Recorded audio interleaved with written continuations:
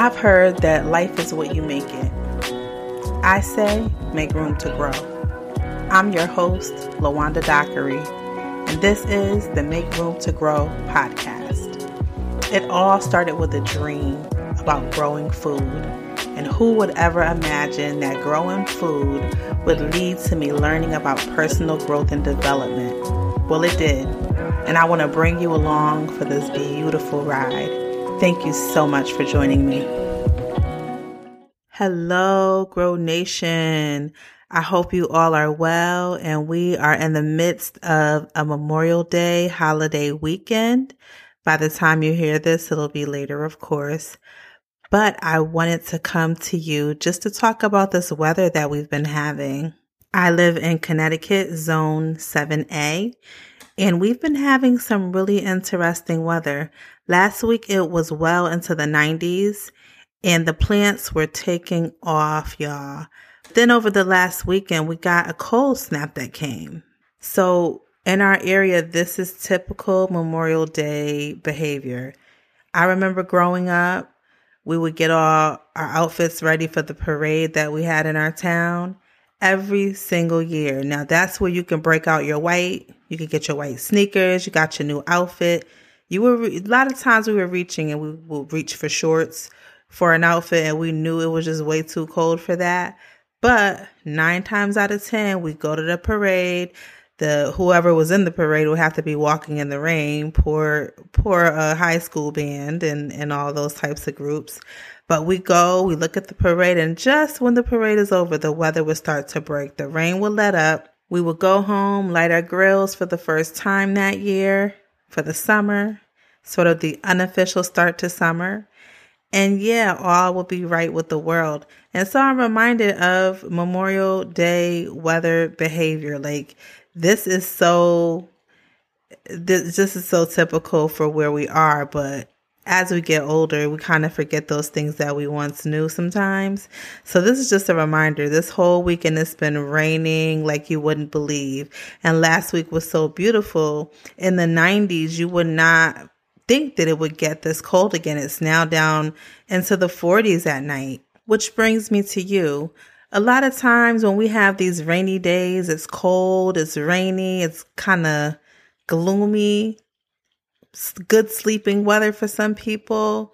You know, you want to bundle up under your blankets, and it's really not conducive to being outdoors or planning or doing anything in the garden because it's all soggy and muddy and just not very nice. I'd like to suggest to you that this is a good time for you to plan. I don't know if you've started. I don't know if maybe you started and maybe, you haven't had great success. Or maybe you're like me. You have a couple days of downtime. Get planning. What else do you want to do for this year in the garden? What else do you want to grow? What are some goals? What are some things that you want to try for the first time? Use these days to really plan and map out while you don't have the responsibility of going out in the garden and get your hands dirty because you can't. It's too rainy. It's too cold. It's too wet for you to really do anything. Why don't you use these days for planning?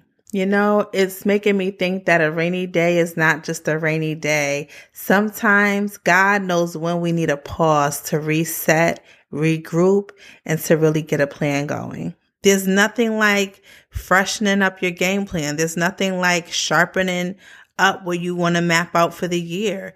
We have summer gardening. We have fall gardening. And if you have not started, even instead of mapping out maybe a diagram of what your garden will look like I did earlier this year, why don't you just create a list?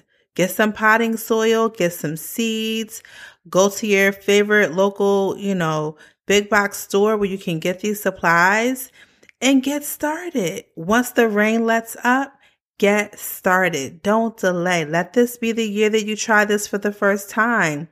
I actually have an uncle who, for the first time, he's doing container gardening. He said because he saw what I was doing that he wanted to try it as well.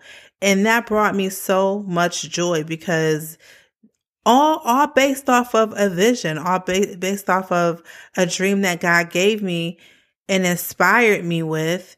that someone else gets to partake in this. I think that is so beautiful. Not only does someone else to get to partake in it, but someone else gets to eat healthy food in my family. It's so much bigger than me, guys. When I say grow nation, I want there to be a nation of people, a tribe of people, a body of people who decide that we're going to take food into our own hands to the extent that we are able to. It's very simple. If you need any guidance, you can go back to my earlier videos. Explain to you how to start from seed. I explain to you how to start from starter plants. I explain different containers, different growing mediums, different fertilizers. I go into all of that. So go back into the playlist and look at those if you need help. Guys, I needed you to just hear my heart on this. I want to see as many people across this nation and this globe as possible, not depending solely upon a food supply.